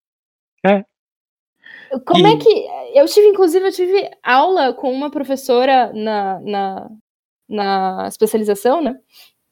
Eu tive aulas eram em inglês também, ela é professora brasileira, muito boa professora, só que ela dava aula em inglês e eu ouvia português. Era muito louco, quando eu parava pra pensar, nossa, que língua ela tá falando? E ela tava falando inglês, só que a estrutura da fala era português. Isso acontece muito e, assim, eu diria que, não sei, até, sei lá, talvez 2, 3, 4 anos depois que eu já tinha mudado pra cá, eu ainda sentia que o meu inglês era português inglesado. E isso acontece pelo seguinte: a gente, de novo, o nosso cérebro é uma máquina de formar padrões. E gramática nada mais é do que formação de um padrão. A gente aprende no decorrer da vida como certas palavras se comportam com outras palavras e a gente monta essa estrutura. E essa estrutura ela acaba ficando um pouco abstrata no seu cérebro. Então você sabe, por exemplo, que você tem uma coisa e a característica dessa coisa logo depois. Então você fala assim, uma casa grande, uma moça bonita, um computador rápido. Aí você vai em inglês, essa coisa muda. Mas aí, o que acontece? No começo, quando você está aprendendo uma língua estrangeira, você ainda não tem essa categorização do inglês. E na sua cabeça, entrou um som, seu cérebro vai tentar categorizar aquilo dentro da estrutura que ele já tem, que ele já sabe. Então ele vai jogar isso para essa estrutura do português. Então é muito comum você ver esse tipo de... por isso que eu falo assim, que é um inglês gramaticalmente português. Basicamente isso. Porque você está simplesmente colocando a estrutura do português com palavras em inglês. Então, por isso você vê erro comum do tipo... House Beautiful. Porque essa é a estrutura que você tem do português. E isso acontece no reverso também. Eu já vi pessoas aprendendo português falando assim, por exemplo, tinha uns doces na mesa, falou assim, eu posso ter um? Você pode. tenha quantos você quiser. Mas que é basicamente assim, tá pegando o inglês e jogando isso pro português. E traduzindo ao pé da letra. Traduzindo ao pé da letra, exatamente. Mas acontece... Isso... Pode falar. Não, e eu ia falar também que isso acontece até com estruturas maiores, do tipo... O português, a gente tem no verbo, a gente tem marcações de pessoa e número. Então, se eu falar só um verbo, você consegue saber quem que é o sujeito, se é eu, tu, ele, nós, vós, eles, e você consegue saber se está no singular ou no plural. Isso não acontece no inglês. Inclusive, o inglês é uma língua que você tem que ter uma marcação pronominal sempre. Então, por exemplo, se você quer falar, sei lá, choveu hoje, aí você vai falar assim, choveu. Em inglês, você não vai falar assim, rained. Você tem que colocar um pronome ali, você tem que falar assim, it rained. Ou você tem que falar assim, it did. Você tem que colocar um pronome ali. E a gente vê, é um erro muito comum que a gente vê com falantes ainda pouco proficientes, de falar verbos sem o pronome lá no começo, que é uma estrutura muito do português. Ou então, de repetir verbos em respostas. Então, por exemplo, você comeu? Se você perguntar isso em inglês, have you eaten? Provavelmente eu vou responder assim, I have. Did you something? I did. E quando a gente ainda não tem essa estrutura do inglês, a gente vai responder com verbo. Então, have you eaten? I ate. Ou did you whatever? Aí você vai falar o whatever. O verbo whatever. Exatamente. Mas também, o que eu tava pensando, eu acho que aí a gente entra também nas múltiplas personalidades que o Thiago queria perguntar. Mas a gente fala, por exemplo, como é que eu posso explicar isso? A estrutura que você usa, o jeito que você usa para montar uma frase, e assim, pode estar gramaticalmente correto, tá? Não tô falando de erro gramatical especificamente. Mas você vai montar uma frase em português de um jeito e você vai falar a mesma coisa em inglês, só que a sua frase vai ser montada de outro jeito. E aí, não só gramaticalmente. Não sei se deu para entender. Acho que deu. Basicamente assim, você tem uma... Não vamos falar de estrutura gramatical, não. Você tem um jeito de expressar coisas em inglês, que é muito diferente do jeito que você tem de expressar coisas em português, que é muito diferente do jeito que você tem de expressar coisas em francês, por exemplo. E a gente mistura isso tudo quando a gente está falando uma língua estrangeira. É isso? É isso. E aí vem aquelas coisas que o inglês ele é mais direto, a gente estava lendo uns artigos, né, de outro dia sobre isso. Que a pessoa se sente mais... Como é que era, Thiago? Que era um bilíngue, ele falava inglês e russo. E ele se sentia mais grosso, mais rude, falando... Não, era mais gentil e russo. Mais gentil em russo. Como assim, meu Deus do céu? E mais não rude e grosseiro em inglês. Pois é. Como é que funciona isso? Porque a gente desenvolve traços de personalidades diferentes, né? Com a língua diferente, ou não? Mais ou menos, mas antes de responder isso, deixa eu colocar um parênteses. Eu fiz um estudo quando eu estava no Canadá, que eu apresentava, era um estudo sobre bilinguismo.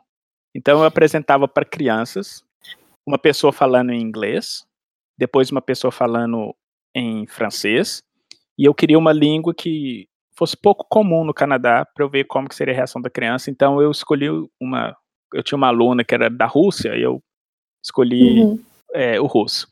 E era engraçado que a frase era o seguinte, era uma coisa do tipo assim, oi, tudo bem? Vamos brincar hoje, não sei o que, não sei o que. Coisa de criança. Quando eu dei isso pra menina russa gravar, eu falei, gente, as crianças vão chorar escutando isso. Porque assim... Não, ainda virei pra ela e falei assim, olha, é como se você estivesse falando pra criança. Ela falou assim, não, eu sei, é isso que eu tô fazendo. Gente...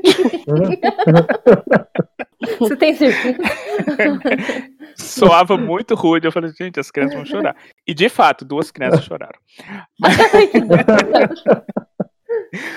Mas voltando à pergunta, essa sensação que a gente tem de que a gente muda a personalidade é muito comum.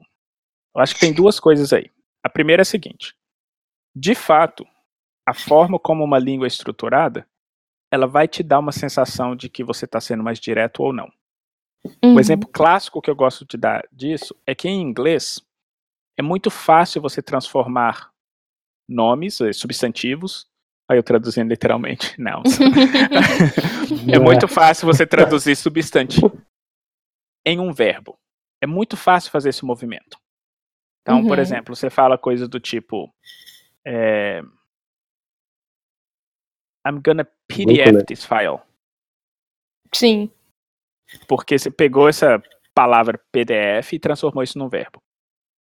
O exemplo mais legal que eu gosto de falar, eu acho que eu já até falei isso num netcast que eu participei, foi o seguinte: eu estava num prédio, devia ter uns 12 andares, teve um acidente na rua.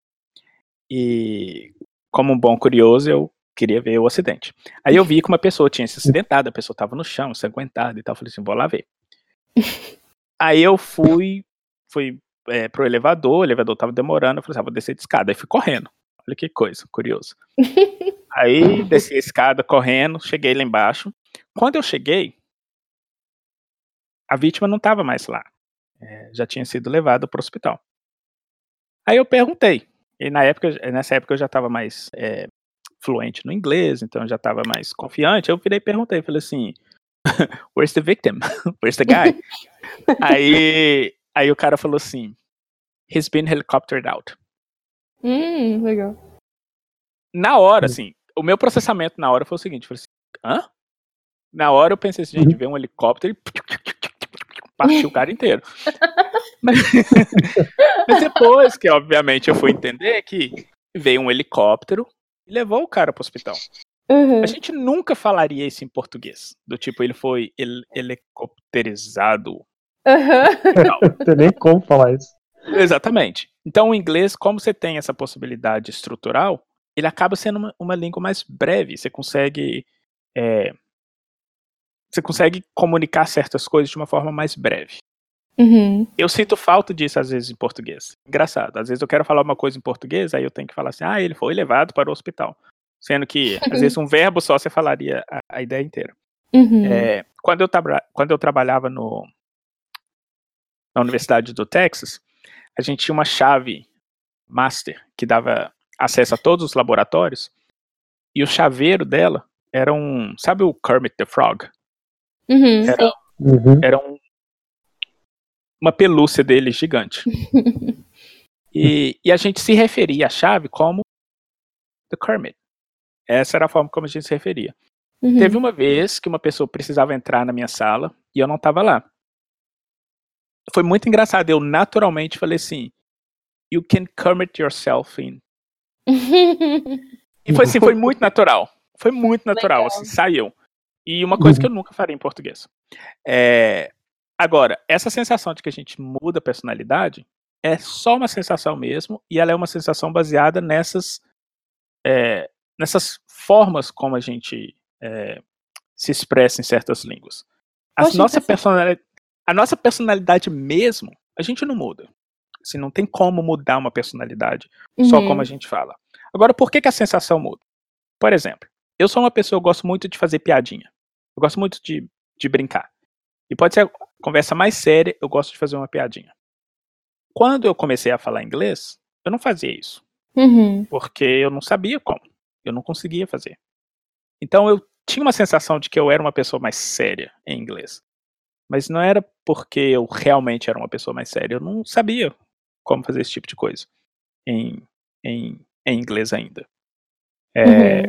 Então, assim, é só uma sensação mesmo de que a gente está mudando a personalidade, mas é simplesmente por causa da estruturação da língua. E uma outra coisa que é importante a gente saber também é o seguinte: línguas nada mais são do que formas específicas de que o sistema cognitivo separa a realidade que a gente vive. Falando isso de uma forma mais fácil. Você tem uma maçã. Imagina uma maçã.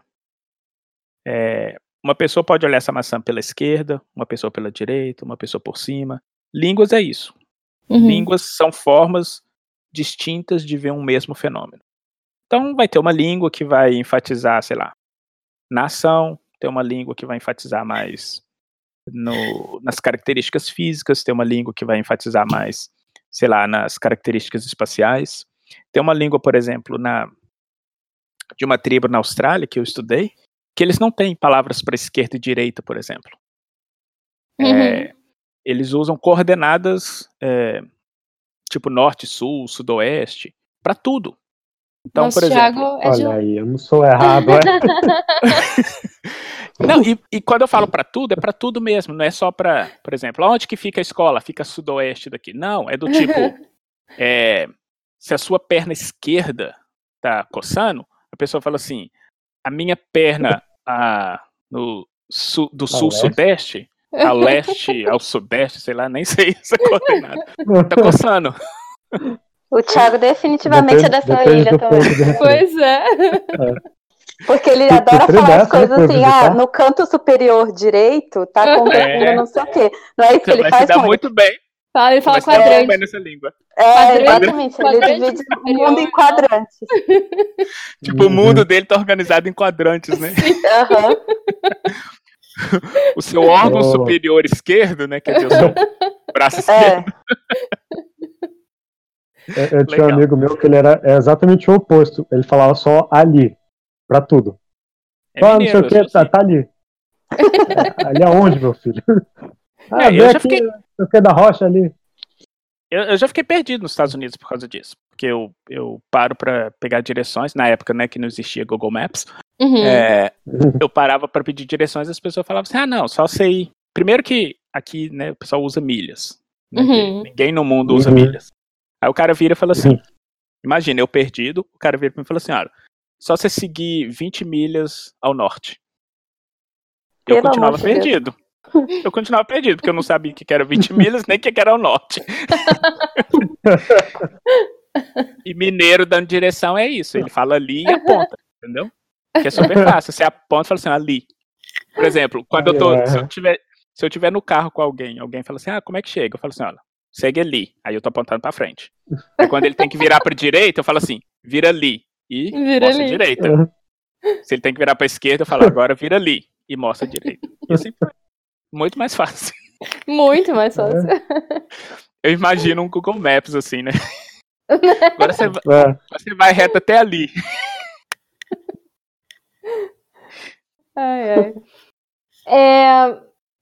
Acho que o último assunto que a gente tem para finalizar, vamos falar finalmente do período crítico.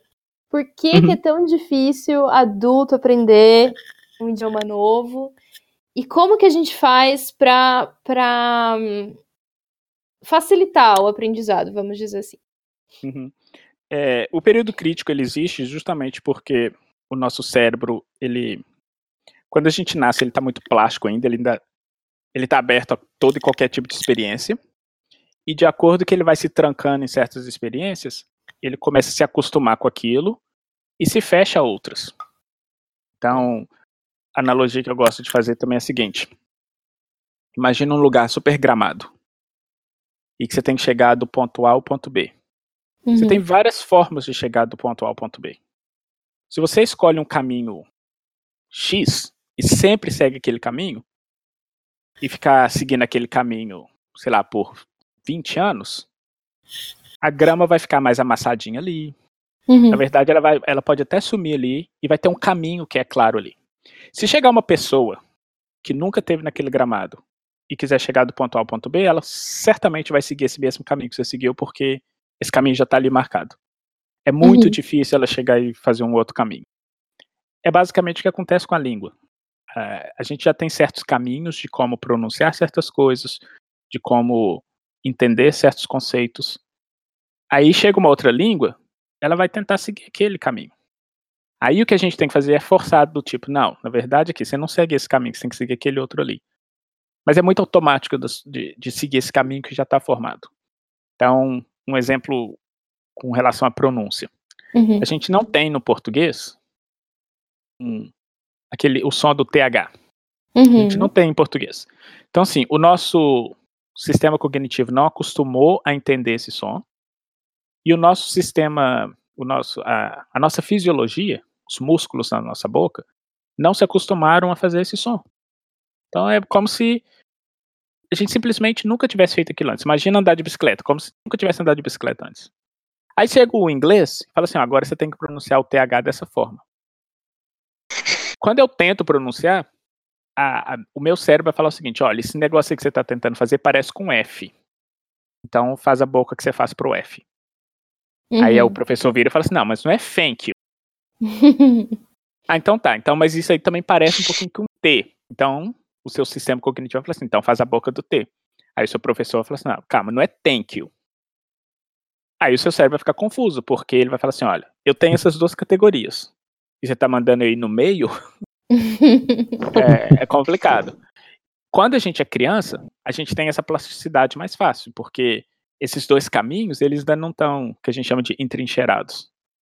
Mas quando a gente está com 25 anos, esse caminho já está extremamente entrincheirado. Pensa bem, são 25 anos pronunciando faca ou taco, fazendo esses dois sons. Aí quando você tenta um som diferente, não tem jeito. É mais difícil. Como que a gente facilita isso? Prática. A única forma de montar um novo caminho é ficar andando naquele novo caminho um tempão, até que você vai se acostumar com ele. A gente nunca fica perfeito, porque essa questão de entrincheiramento ela é muito forte no nosso cérebro.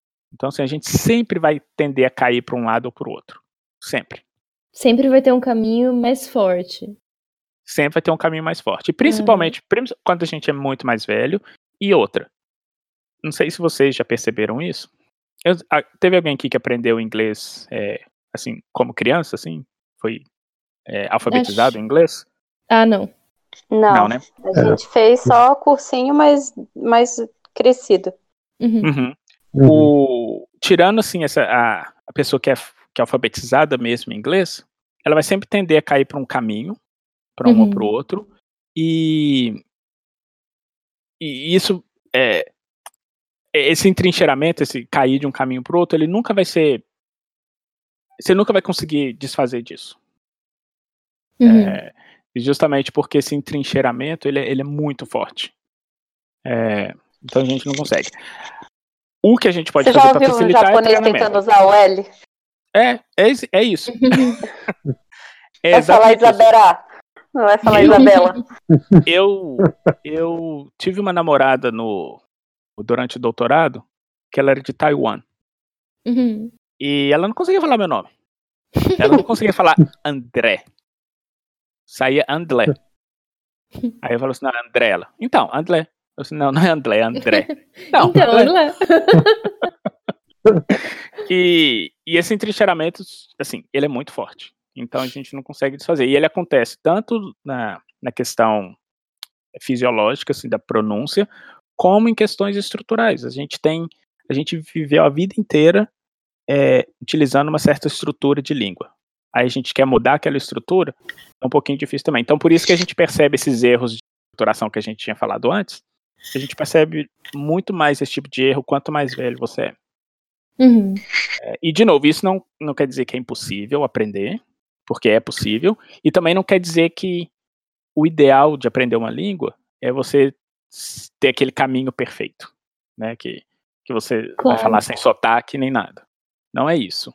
A questão é comunicar, e quanto mais você praticar e tiver exposição a como as pessoas falam nativamente, você vai acostumar com aquele processamento. Eu costumo dizer que, por exemplo, questões acadêmicas, quando eu estou falando sobre coisas acadêmicas em inglês, eu me sinto muito mais proficiente do que se eu estiver falando da minha vida.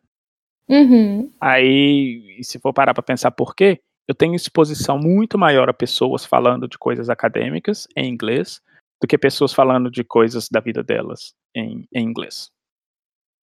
E uma coisa que eu ia falar que eu tinha esquecido, tinha perdido a linha de raciocínio, mas agora voltou. se você não tiver aprendido inglês como criança, com certeza eu acho que todo mundo aqui já teve essa experiência de quando você está cansado, você sente que a sua qualidade do inglês cai muito. Ah, com Muito. certeza. Uhum. E isso acontece porque você tem esses dois caminhos que já estão bem formados. Aí você está tentando montar esse caminho no meio. Quando você está cansado, o seu cérebro fala assim, olha, eu não tenho energia para ficar tentando isso aqui no meio não, vou jogar ele para esses que eu já sei. Uhum. Sim, eu costumo falar que geralmente sexta à tarde, a minha proficiência ela é muito pior do que, sei lá, segunda de manhã. Uhum. E justamente porque assim, eu já tô cansado, a semana já passou inteira. Quando eu tô muito estressado, por exemplo, nossa, nem adianta. Assim, parece que eu não sei inglês. Uhum. E já aconteceu de eu me sentir extremamente estúpido conversando com alguém e assim, não conseguir falar coisas simples. Mas é porque eu Sim. tava nervoso ou porque eu tava estressado. Isso é muito comum também. Então Quando saber que você- isso acontece é muito comum. Quando você tá sob pressão, né? Quando você tá numa Isso. situação sob pressão, se sentindo ansioso por algum motivo, você tende à língua materna, de qualquer jeito. Isso. Né? Acho que por Isso. mais proficiente que você seja. Eu tinha. É engraçado, durante muito tempo, eu tinha medo, vergonha de falar com outros professores quando eu ia fazer treinamento e tal. Porque eu sempre pensava, eles são melhores do que eu. Então, eu morria de medo. Quando eu falava tudo errado. Eu passava a maior vergonha. Você levantou uma bola interessante que é a seguinte. Não sei se vocês tiveram essa experiência, eu arrisco dizer que já. Se descrever emocionalmente, ou não se descrever, se expressar emocionalmente numa língua estrangeira é muito mais difícil do que na sua língua nativa. Então, por exemplo, se você, sei lá, você tem um namorado que só fala inglês, e vocês brigam, você tá muito triste, mas você quer falar com ele tudo que você tá com vontade, tudo que tá engasgado. É muito difícil você fazer isso em inglês. Justamente porque quando você tá emocionalmente envolvido com alguma coisa, geralmente o seu cérebro ele te leva para sua zona mais confortável. Sim. E geralmente a zona mais confortável é a sua língua nativa. Eu até hoje acontece comigo de, se eu tiver que xingar alguma coisa que eu tô muito puto, geralmente sai em português. E, ainda bem, verdade, né? É bom que ninguém vai te entender. Né? Quantas e quantas vezes eu já, sei lá, batia o dedinho na quina de alguma coisa no trabalho, aí eu solto aquele bu, tá bem alto, aí o pessoal fala assim, oi? Eu falo assim, nada, só... Tô cantando. Tô cantando. Inclusive, isso não tem nada a ver com linguagem, não, mas na verdade tem um pouquinho.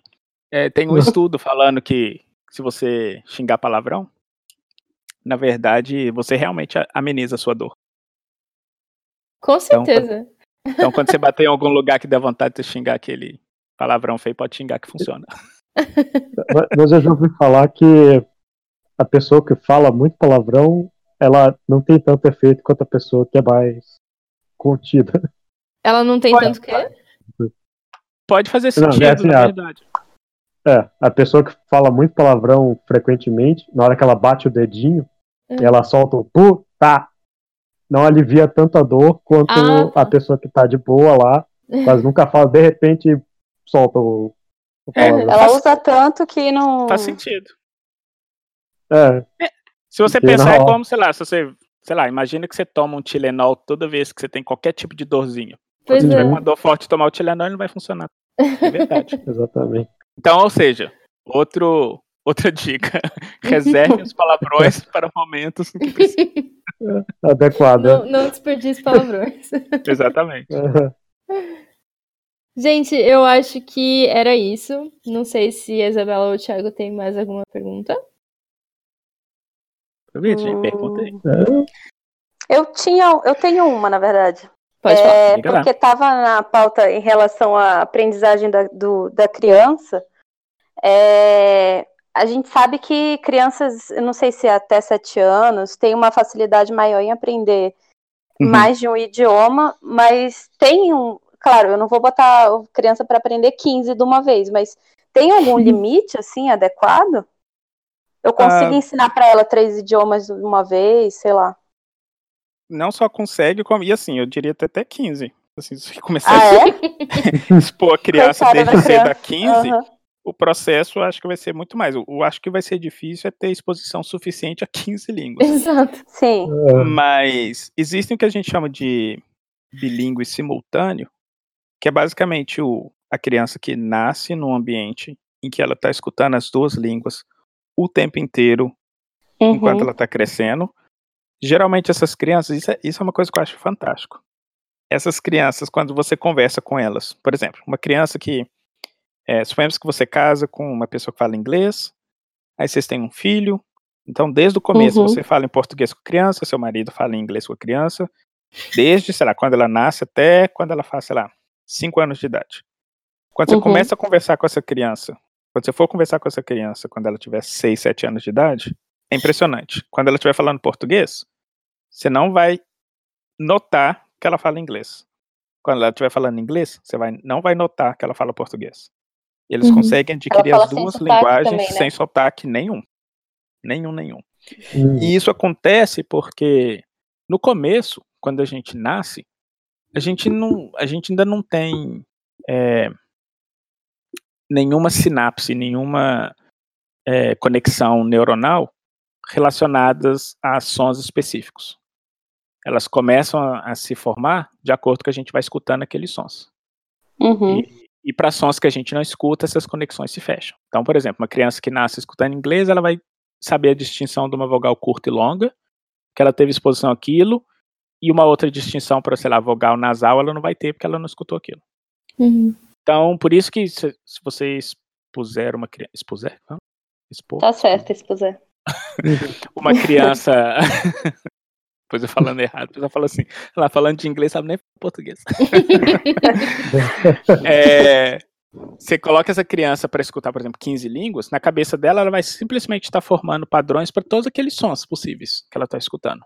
E com o tempo vai facilitar muito mais. Inclusive, tem um estudo, eu trabalhei com uma pesquisadora no Canadá, que ela fazia estudos com newborns. Ela fazia o experimento dela com 20 minutos depois que a criança tinha nascido. Então, é literalmente assim, a criança nasce, ela já vai lá, só precisa fazer aqueles padrões, o teste de Apgar e as coisas padrões que o médico faz no começo, depois ela já ia lá fazer o estudo. E o estudo dela foi o seguinte, ela pegou mães grávidas e pediam às mães para pronunciar certos sons para a criança enquanto ela estava grávida. Então, geralmente do 6º mês em diante, a criança já escuta dentro do útero. Então, o estudo era, você tem que produzir esses sons para a criança do 6º mês até quando ela nascer. Então, para um grupo de mães, as mães produziam esses sons, para outro grupo de mães, as mães não produziam esses sons. Assim que a criança nasceu, aí a gente tem uma técnica que a gente utiliza para ver compreensão de criança, que é o que a gente chama de sucking behavior. A gente tem uma chupeta que ela mede a frequência de sucção da criança. E o sistema cognitivo de uma criança funciona da seguinte forma. Quando ela está sugando alguma coisa, ela vai numa certa frequência. Se aquela frequência aumenta, é porque teve alguma mudança cognitiva na cabeça dela. Então, o que ela fazia depois que essas crianças nasciam? Ela pegava aqueles sons que a mãe estava passando para a criança quando ela estava grávida e colocava a criança para escutar. E eles percebiam que não tinha uma mudança de sucção para as crianças que escutavam o som na barriga. Para as crianças que não escutavam o som na barriga, tinha essa mudança. Qual foi a conclusão? As crianças que não tiveram exposição achavam esse som completamente novo e começavam a processar aquele som. As crianças que tiveram exposição já tinham tanto costume daquilo que aquilo não era nada novo para elas. Então, basicamente, a ideia é a seguinte. Se você tem uma exposição muito cedo, a probabilidade de você ter uma facilidade com aqueles sons mais tarde é muito maior. Então, assim, quer colocar sua criança para aprender 15 línguas? Assim, fisiologicamente, isso não teria problema nenhum. Nenhum. Você só vai deixar a criança um pouquinho louca quando ela tiver, sei lá, 7 anos de idade. Aí vai desenvolver múltiplas personalidades aos 8. Exatamente. Isso aí, Ah, Thiago. mas que legal. Pode falar, Bela. Não, era só isso. Ah, tá. Thiago? Até eu tinha uma dúvida, mas é uma coisa nada a ver com o que a gente conversou até agora. Pode Aproveita. É uma dúvida mais de terminologia, assim, Uhum. em relação à vocalização. Posso estar errado, né? Provavelmente. Mas até onde eu entendo, vocalização é a capacidade de algum animal de não verbalizar, mas tipo, o cachorro que ele late de forma agressiva, late de forma calma, tal, não sei o quê. Eu queria entender se tem alguma diferença entre a aquisição de linguagem, a linguagem em si, da vocalização, e se é o mesmo mecanismo no cérebro que a gente tem de aprender o que é alguma coisa, Uhum. do que é um animal, por exemplo, se ele aprende também da mesma forma, por aí vai. Isso é interessante porque tem muita gente que fala assim, olha, chimpanzé consegue falar porque, olha só, se a gente fala tal coisa, ele consegue entender o que a gente está falando. Ou eles vocalizam de certa forma, eles conseguem entender. Mas eu acho que a diferença... eu acho não. A diferença está no seguinte. Associação entre som e conceito não é só o ser humano que faz. Cachorro faz, chimpanzé faz, até a abelha faz. Inclusive, os chimpanzés, os macacos, eles fazem até entre eles. Então, por exemplo, tem um grupo de macaco que, por exemplo, se eles estão lá todo mundo brincando, feliz da vida, aí um vê uma cobra. O tipo de grito que ele faz quando ele vê a cobra é um grito distinto de um grito que ele faria se fosse, sei lá, uma águia, porque esse grito os outros macacos associam com o que fazer. Então, por exemplo, quando ele faz o grito, que é o grito que ele associa com cobra, os macacos vão para uma árvore. Eles sobem na árvore, eles vão para um lugar alto, porque eles sabem que é um predador que está no chão. Quando é o grito, sei lá, de um predador que está no alto, eles tendem a baixar ou entrar em algum buraco, porque eles sabem que o perigo está vindo de cima. Então, sim, eles conseguem, vamos dizer assim, comunicar e eles conseguem associar sons com conceitos. E isso vários outros animais conseguem. O que eles não fazem, que a gente faz, é simbolizar essas associações. Então, por exemplo, suponhamos que o grito... Vou ter que fazer um grito agora aqui para dar esse exemplo. É bom que tá todo mundo de fone. Né? Vou simular um grito. Fica à vontade. Suponhamos que o grito da cobra é um grito assim. Ah! É o grito da cobra. E o grito da águia é tipo, oh! Ok? Então você tem o A, que é o da cobra, e o O, que é o da águia. Se um macaco tá lá, feliz da vida, ele não tá vendo nenhuma cobra, mas ele quer contar para um outro macaco que ele viu uma cobra ontem, aí vai falar assim, ontem eu vi uma cobra, todos os macacos vão subir. Eles não conseguem dissociar, por exemplo, do tipo, olha, esse som, na verdade, ele simboliza que tem uma cobra, mas ele não tá mandando responder esse som de uma vez.